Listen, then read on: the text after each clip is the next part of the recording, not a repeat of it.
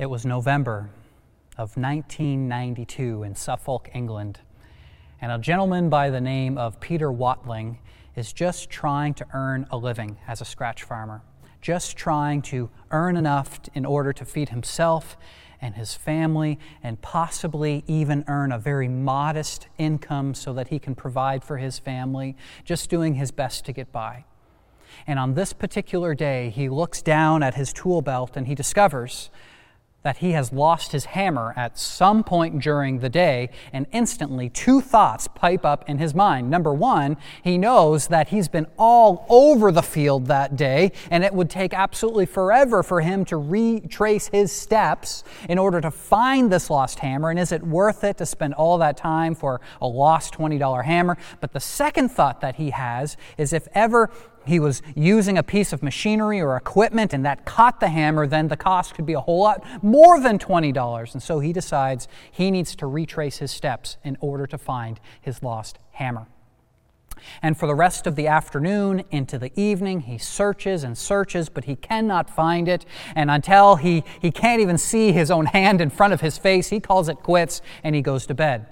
Early the next morning, he calls up his neighbor by the name of Eric Laws, and he says, "Hey, Eric, are you willing to come out into the field in order to help me find my hammer?" Because Eric has a metal detector, and Eric says, "Sure, I'd be happy to do that." And they start searching out in the field, and almost instantly, within the first hour, the metal detector goes off. They start unearthing what is there, and they find a single gold coin. They dig a little bit further, and then they find a silver coin and a silver spoon. They dig a little bit further, and then they find a necklace. Now, one of the things that we have to know is that both of these two men knew that if they find a treasure like this that seems to be of some antiquity, that their responsibility was to stop what they were doing and to call the authorities. What would you do? Well, these two men are men of integrity, and they stop what they're doing, and they call the police, and the police call the city council, and the city council calls the archaeologists, and instantly, once they arrive, they make a dig site, and they start digging and digging and digging until thump, they hit a chest with a ton of different compartments, and they discover that this chest was from the 4th century Roman Empire. And let me just share with you to make sure that I have everything accurate here. Here's what was in this chest. 14,865 Roman gold, silver, and bronze coins, more than 200 pieces of silverware, and handfuls of golden jewelry. And these two men are absolutely elated until they are informed that this, what they have unearthed, is a treasure trove property of England. But a little bit time goes on, and they discover that England will do what they should do, and they will give them the monetary value of everything that's within this treasure. And so it takes a couple of weeks, and the treasure committee determines that everything in this treasure is valued at $4 million. And they write out a check, and they give that check to, get this, Eric Laws, the man with the metal detector.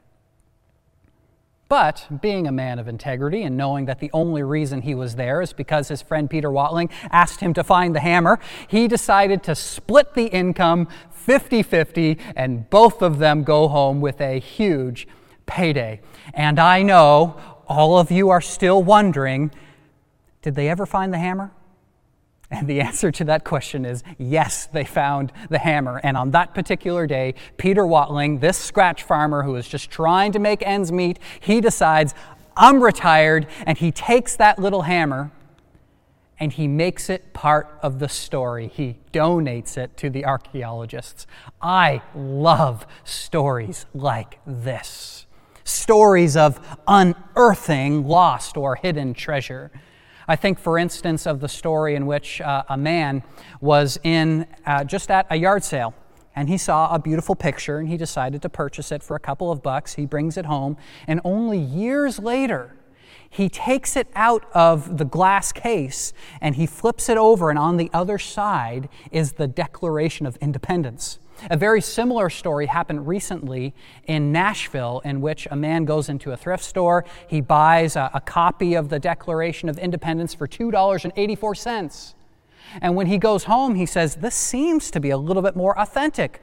And he gets it evaluated, and they discover that it is one of only 200 known original copies of the Declaration of Independence, and he is given $500,000 in order to sell it to the authorities. We love stories like this. I mean, if Julie told me that I could find hidden treasure at a thrift store, I'd still not go, but it would be so much closer if I knew that. There's just something about hidden treasure that makes us excited, doesn't it?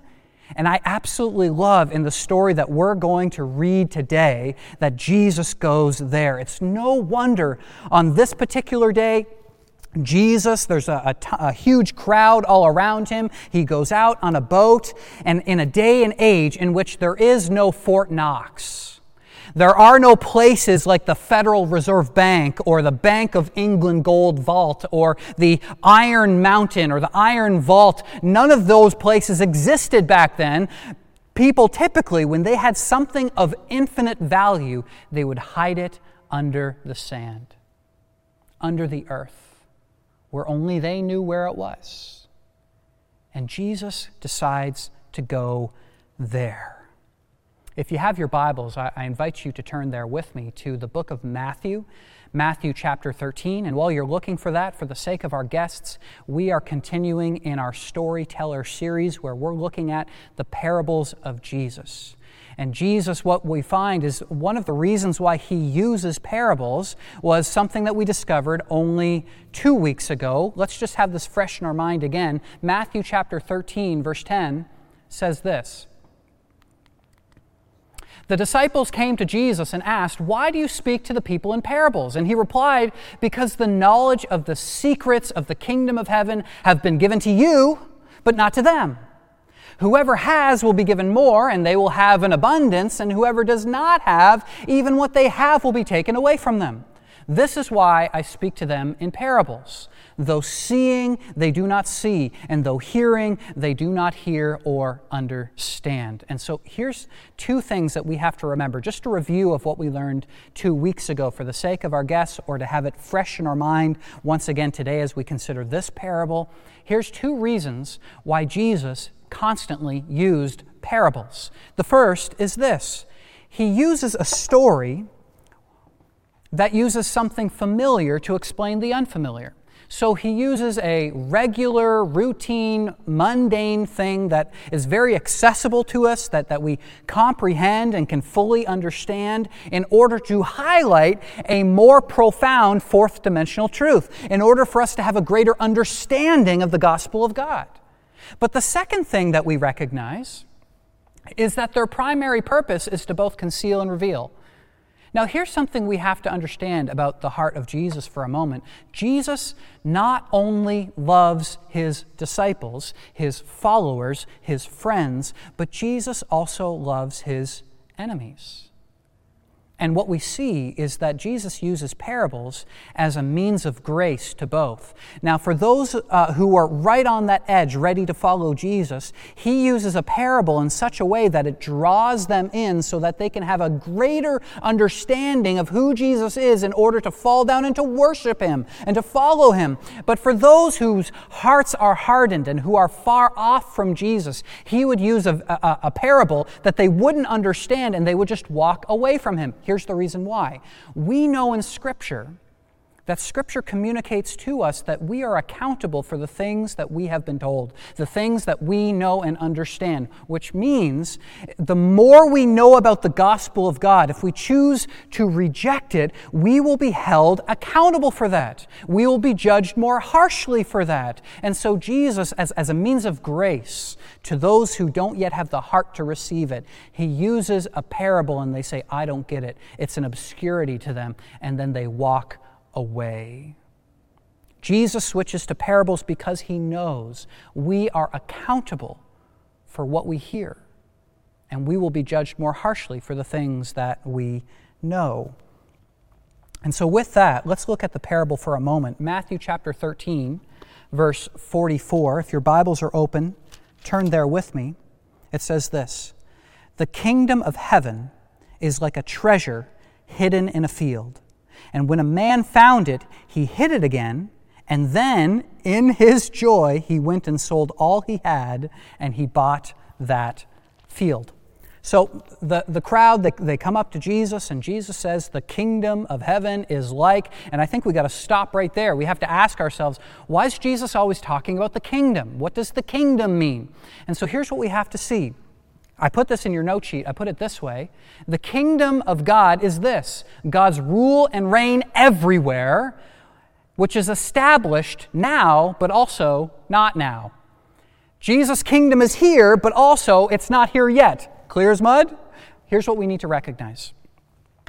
Jesus' death and resurrection and ascension on high, all of those are happening in past tense, which means his defeat over death is already done. And the Apostle Paul highlights to us that Christ's death is also our death. His resurrection is also our resurrection. His ascension is also our ascension. And so in that sense, we recognize that our judgment day has been yesterday. It's already done. He has already defeated the power and the effect of sin and death and darkness. It's all over and done away with. And so God's kingdom is fully here. But by the same token, every single person on the planet can look around and say, we're still living in darkness. We still live in a broken and sinful world, do we not? And so one of the questions we might ask ourselves is, what is Jesus waiting for? Clearly, not all things have been made new. Clearly, we're still longing and waiting for the day in which Jesus Christ will return again in glory and everything will be made perfect, and we're still waiting for that. Why isn't he here yet? And the most basic answer that I can give you is that Jesus is waiting because his salvation project is still incomplete. There are still those who do not yet know the name of Jesus, and so that in his mercy and in his grace, he waits because he longs for more to come to know his name. Which for those of us who are followers of Jesus, may I say, this reality ought to give us a greater sense of urgency in communicating the gospel message, knowing that as we share the gospel, God's kingdom is advanced. And knowing, as we learn in the book of Revelation, the desire of our hearts ought to be, come, Lord Jesus, come soon. As I look at the brokenness in this world, I long for you to come again. And God says in his grace and in his mercy, he is waiting so that more people can come to him, to know him as their personal Lord and Savior. Then we ought to have a great sense of urgency to communicate the gospel message with those who do not yet know it. And so Jesus says, let me tell you about the kingdom of God. The kingdom of God is kind of like a scratch farmer who lost his hammer, let's just say. And he goes out into a field and he starts looking for this hammer. And while looking for it, he unearths some ground, and there he finds a hidden treasure. And upon finding that hidden treasure and knowing that this is not his plot of land, he kind of buries it again. He goes into town. He sells everything that he owns so that he can purchase this plot of land. And then Jesus says, you don't like that story? Let me tell you another one. Same story, different way. Verse 45. Again, the kingdom of heaven is like a merchant looking for fine pearls. When he found one of great value, he went away, he sold everything he had, and he bought it. So it's kind of like you're at that thrift store and you see that Declaration of Independence and you know that it is of infinite value. Do you not go and sell everything that you have in order to buy this thing that is infinitely precious, that is of great, incredible value, that regardless of the cost that you have to spend in order to get this thing, you're willing to lose it all in order to get what is most precious to you? And so you think in your mind for a moment, this might be the type of person that says, you know what, I know what I need to do. I need to sell my mortgage, or I need to take out a second mortgage, or I need to drain my RSP or my social insurance, or I need to drain my bank accounts. I need to liquidate everything that I own in order to get this thing that is so valuable to me. I need to have that. I need to have the hidden treasure. And that's what Jesus is pointing to in this story. Everything that you have in your possession pales in comparison to this treasure that you have just unearthed, and you know you have to have it. And so with that in mind, there's just a few questions that I want to propose to you, and my encouragement to you is that today, when this is done, before night comes, before you go to sleep, that you would engage with these 3 questions yourself. The first question worth asking is this: do we understand the infinite value of what we have? Do we understand the infinite value of what we have? Now, this is obviously a question for those of us who are already followers of Jesus. Do we recognize that when we stepped over that line to follow Jesus, we discovered the gospel, and the gospel changes every aspect of our life, and we have a sure and certain hope in future glory where all things will be made new, and our first day will be the first of the rest of our days. And as we sing together, we say, even after we've been there 10,000 years, bright shining as the sun, we have no less days to sing God's praise than when we first begun. Is that the desire of your heart? Do you know how infinitely precious the gospel is to you? Because I think if we're honest with ourselves, especially for those of us who have been following Jesus for a long time, there's 2 different things that can happen in our hearts. The first thing that can happen, which I hope is what happens in your heart, is what we read about or sing about in a hymn that perhaps is very familiar to many of us. It goes like this: I love to tell the story, for those who know it best seem hungering and thirsting to hear it like the rest. And when in scenes of glory I sing the new song, 'twill be the old story that I have loved so long. See, for many of us who have been following Jesus for a long time, we never grow tired of hearing that beautiful truth, that we have been set free on account of the gospel. It is of infinite, precious value to us, and no matter how many times we hear it, we love to hear that story once again. But the other end of that spectrum is that maybe, just maybe, if we're honest with ourselves, there are moments in our life in which we don't have that opinion or that perception. Perhaps we've grown tired of the gospel. Perhaps it's lost its power, its influence, its edge. And we kind of grow tired of the stories that we've heard. It kind of reminds me of a time in which I was driving through Banff National Park. See, when I've been to Banff, I constantly think to myself, wow, what a beautiful, beautiful creation that God has made. I got a picture here for you. Here's a picture of Banff. And if you've been there before, it's just absolutely amazing. It is mesmerizing. And yet, having driven through Banff, you know that it was an amazing feat for construction to occur in order to build highway systems through Banff. A very, very difficult process, which is why most highway systems through Banff are single-lane highways. And having driven through there before, it is amazing to me to be able to see that there's always 2 different types of people on the road. There's tourists, and there's what? Locals, right?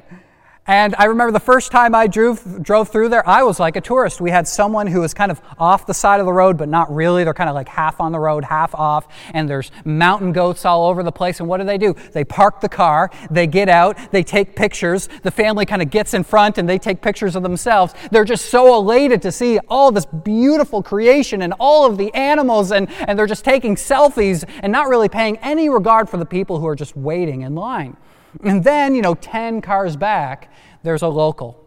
And he has to experience this day after day after day after day. And he has worked a long day, and he just wants to get home to his family. And he's like thinking to himself, have you never seen a mountain lion before? Have you never seen a goat before? Have you never seen a black bear before? Just another moose. Like, come on, get on with it. Move out of the way so that I can get home. And you see the differences of opinions that come out on that highway system. I got a photo that kind of helps capture this a little bit. I mean, look at her face. Look how happy they are, how excited they are to be with them. And then you got the cars in the back, they're just like, get out of the way, right? Or here's another picture just like it. You got cars lining up, and everyone is slowing down because they need to take their pictures, and they're like, just move out of the way already. And here's the question. Has the gospel made you a tourist or a local? Does the gospel continue to have this effect on you that day after day after day, you marvel at its beauty? You park off on the side and you just take it all in? Or have you kind of been numbed by it? Do you just want to get home? Do you just kind of want to move on and get to the next thing? And that's the question that Jesus is putting in front of us.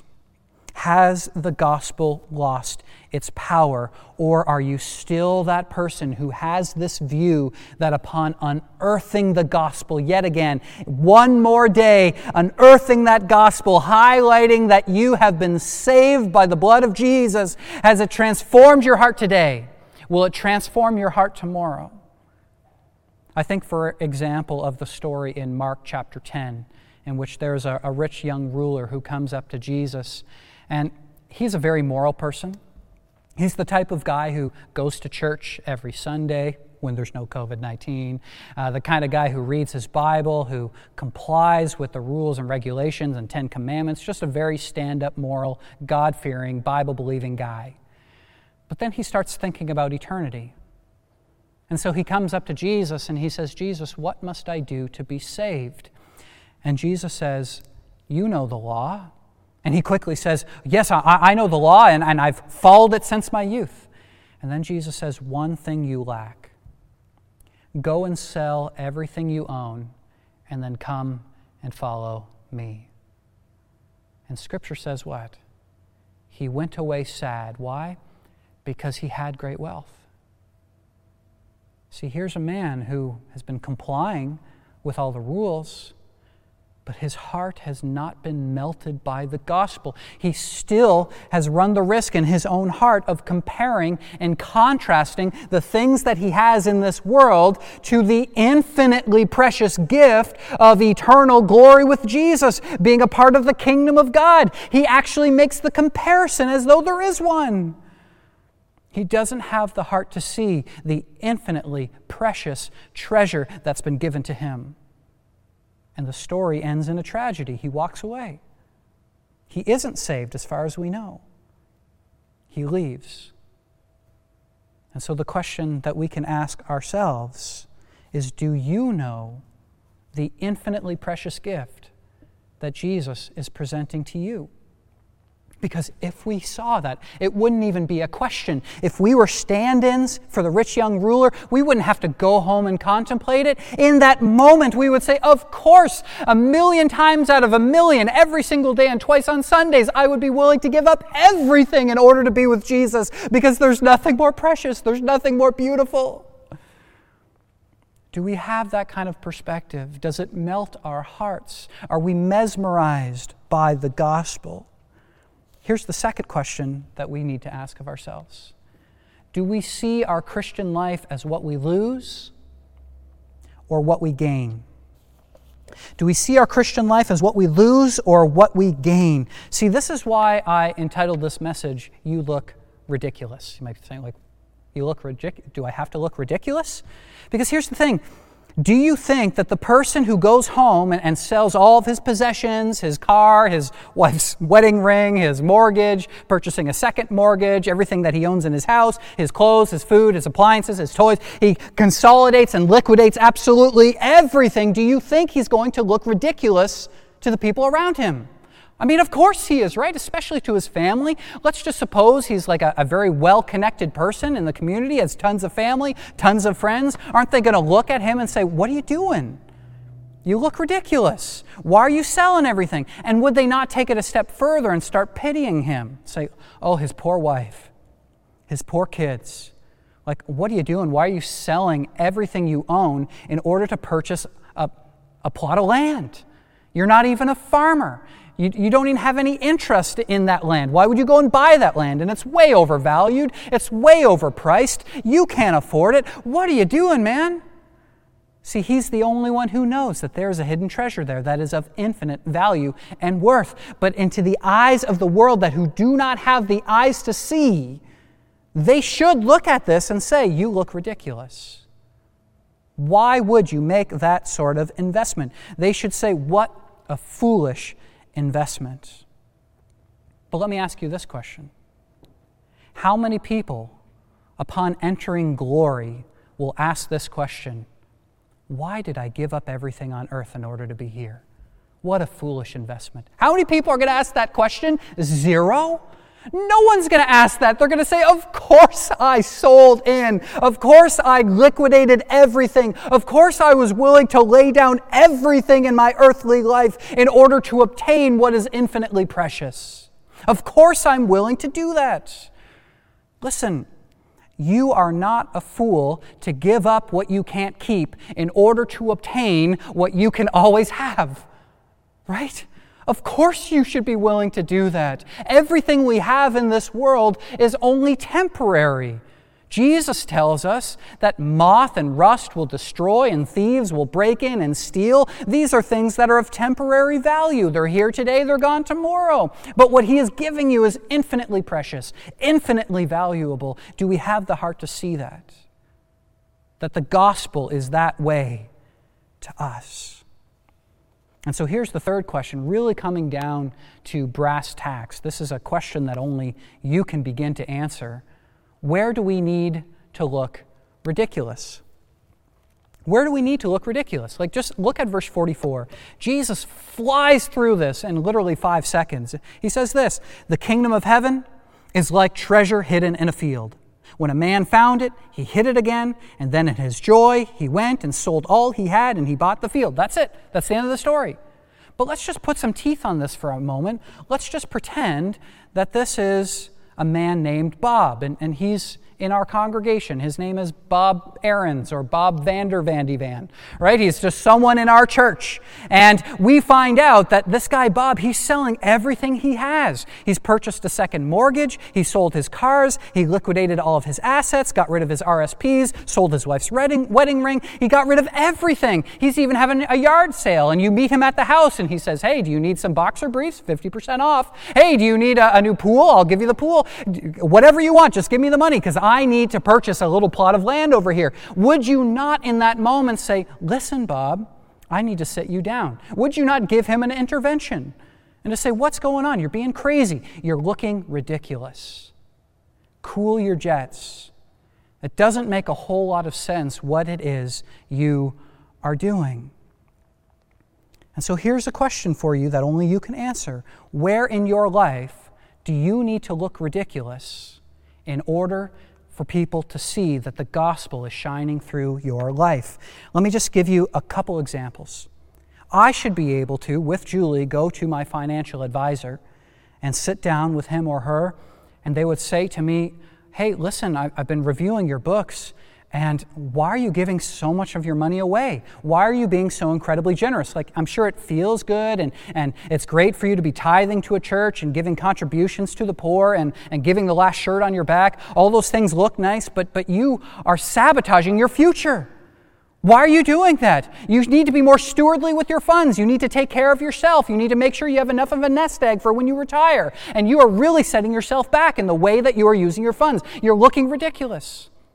Or people might look at you in your sexual life or in your marriage and they might ask you, why are you following some antiquated book that was written over 2,000 years ago? Why are you being in a monogamous relationship with your one husband or with your one wife for the rest of your life? Why are you doing that? That doesn't make any sense. Or they should be able to look at the way that you forgive And they know the history, they know the background, they know that this person has harmed you in the most gratuitous of ways. And then they find out that you've been gracious and you forgave that person. They say, why would you do that after everything that they've done to you? You look ridiculous. In our finances, in our marriage, in our careers, in our business, in the way that we forgive, in every single aspect of our life, people should be able to look at us. And if they don't see that hidden treasure, they should say to you, you look ridiculous. I want to share a passage of Scripture with you. If your Bibles are open still in Matthew, turn with me to the book of 1 Corinthians. Matthew, Mark, Luke, John, Acts, Romans, 1 Corinthians, chapter 15, starting at verse 14. Because the Apostle Paul does an incredible job of highlighting what it is we're learning here through Jesus. Verse 14 of chapter 15 says this: If Christ has not been raised, then our preaching and my preaching is useless, and so is your faith. More than that, we are then found to be false witnesses about God, for we have testified about God that He raised Christ from the dead. But He did not raise Him, if in fact the dead are not raised. For if the dead are not raised, then Christ has not been raised either. And if Christ has not been raised, then guess what? Your faith, it's futile, it's useless, it's a waste, he's saying, if Christ has not been raised. You are still in your sins as well. Then those also who have fallen asleep in Christ, they're also lost. If only for this life we have hope in Christ, we are of all people most to be pitied. And then he says in verse 32, if the dead are not raised, let us eat and drink, for tomorrow we die. I love this. Listen, the Apostle Paul says, if there is no buried treasure, and if you just sold absolutely everything in order to purchase a plot of land that doesn't have the buried treasure, then at the end of the day, everyone's going to look at you and they're going to say, you look ridiculous. Not only that, you are being ridiculous. If Christ hasn't been raised, then what are we doing? What a waste of our life.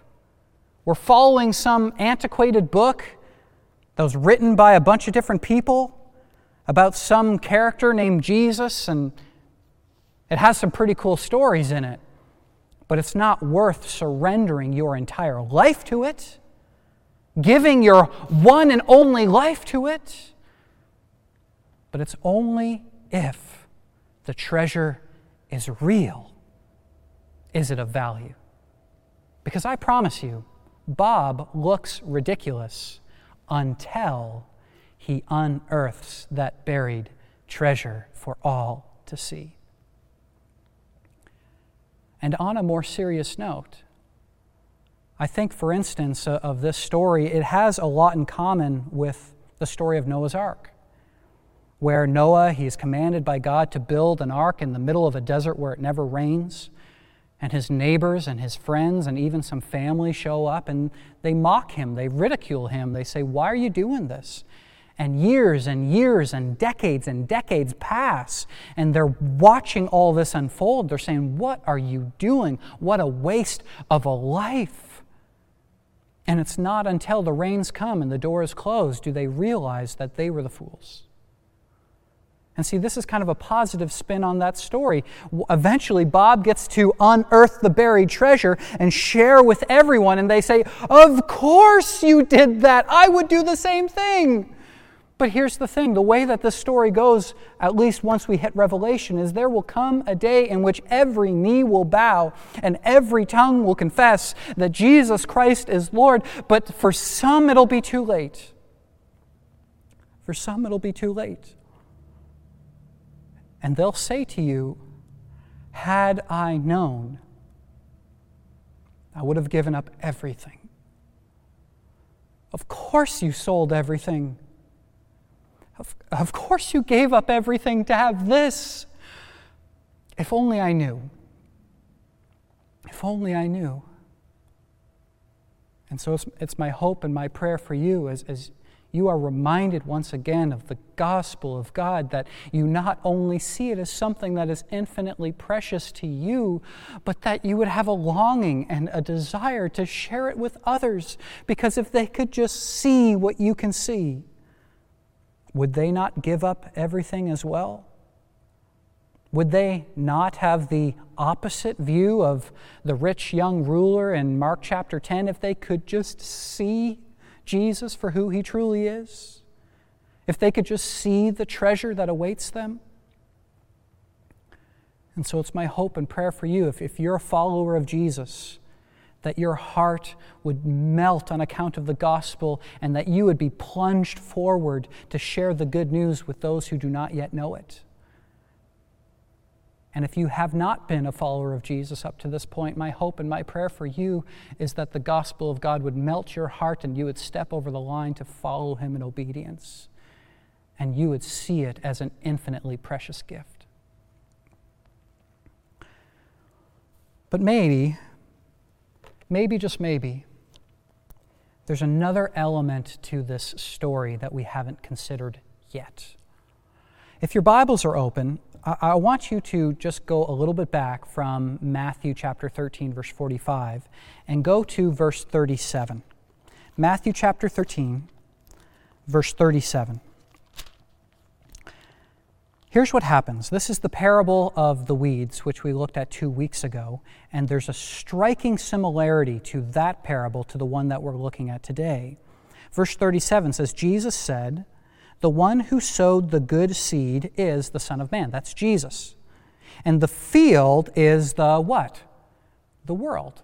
That's us. The field is the world. And so maybe, just maybe, the way that this parable needs to go is Jesus is saying the kingdom of heaven is like the Son of Man, like Jesus, who found a lost and hidden treasure, and upon finding it, does he not give up everything he has in order to bring it back? See, the way that we've been looking at this up to this point is that the treasure is the gospel, and the person who's digging in the field is us. But maybe, just maybe, the character in the story is Jesus, and the treasure is you and me. And if that's the case, there's 3 questions that I think we need to ask of ourselves. The first one is this: do you understand the infinite value of who you are to Jesus? I mean, just think about this for a moment. Do you understand what you are valued at, what you are worth in Jesus' eyes? You are so precious to him that he willingly came from heaven down to earth and took upon himself flesh and blood, and he lived the life we should have lived, and he died the death we should have died, and he stretched out his hands at Calvary, at Golgotha, the land of the skull, so that we could be set free. God the Father turned his face away from Jesus so that he could look at us with radiant joy. That's the way God looks at us. He sees us as infinitely precious. Do you have that type of view? Do you understand the way that Jesus views you? The second question you need to ask is, do you see your life as yours, or do you see your life as his? In the context of everything that Jesus has done for you, he redeemed you. He bought you back from the auction. He saved your life from the pit. And so the question isn't, do you give God a nod from time to time? Is he your coach or your spiritual consultant? The question is, have you surrendered your life to him and given him everything, because he knows way better than Justin knows? Have you already tried your own way? And are you ready to give your life to him? And the third and final question that you can ask yourself is this: where do you look ridiculous if you are, in fact, the hidden treasure of God? Where do you look ridiculous? See, if I have a proper perspective of myself and the way that God sees me, then I should always have my head held high, not in pride, not in arrogance, but in total surrender to the God who loves me, in the sure and certain knowledge that regardless of the circumstances that may come, regardless of what I might face, nothing will take me out of the palm of God's hand? Do you have that type of view that recognizes that you are infinitely precious to God? And on account of that, do you leave every single morning out your door with your head held high? So you might look at me and you say, Justin, those were two good stories. Which of them is true? And the answer is yes. Yes. This is a story about a man like myself or a woman who unearths hidden treasure, the gospel. And upon finding it, do they not once again bury it, run into town, sell everything they have, lose everything else for the sake of that gospel? But it's also a story about Jesus and the way that he sees you and the way that he sees me. He looks at you, he looks at me, and he says, you are of infinite value to me. The one thing I didn't have before the cross was you, and so I willingly suffered and died. I died a sinner's death even though I was perfect so that I could have you back. You are the hidden treasure. Both are true. And to both, we rejoice. Matthew chapter 13. Verse 44 says this: the kingdom of heaven is like treasure hidden in a field. When a man found it, he hid it again, and then, in his joy, he went and sold all that he had, and he bought that field. Would you pray with me? Heavenly Father, we thank you for the gift of the gospel. We ask that you would melt our hearts,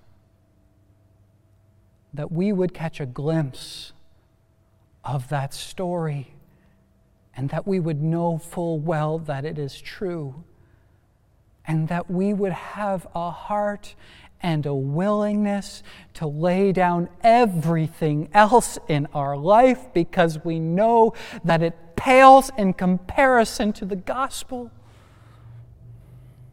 And for those of us who have stepped over the line to follow Jesus, we ask that you would give us a desire to share this message with others who have not yet encountered the gospel, so that we never have to experience a moment in our future in which we would think to ourselves, if only I had told them. Why didn't I tell them? Pierce our hearts, Lord. Help us to know the gospel in a new way today. And by your Spirit, help us to unearth the hidden treasure of the good news. We pray this in the name of Jesus Christ. Amen.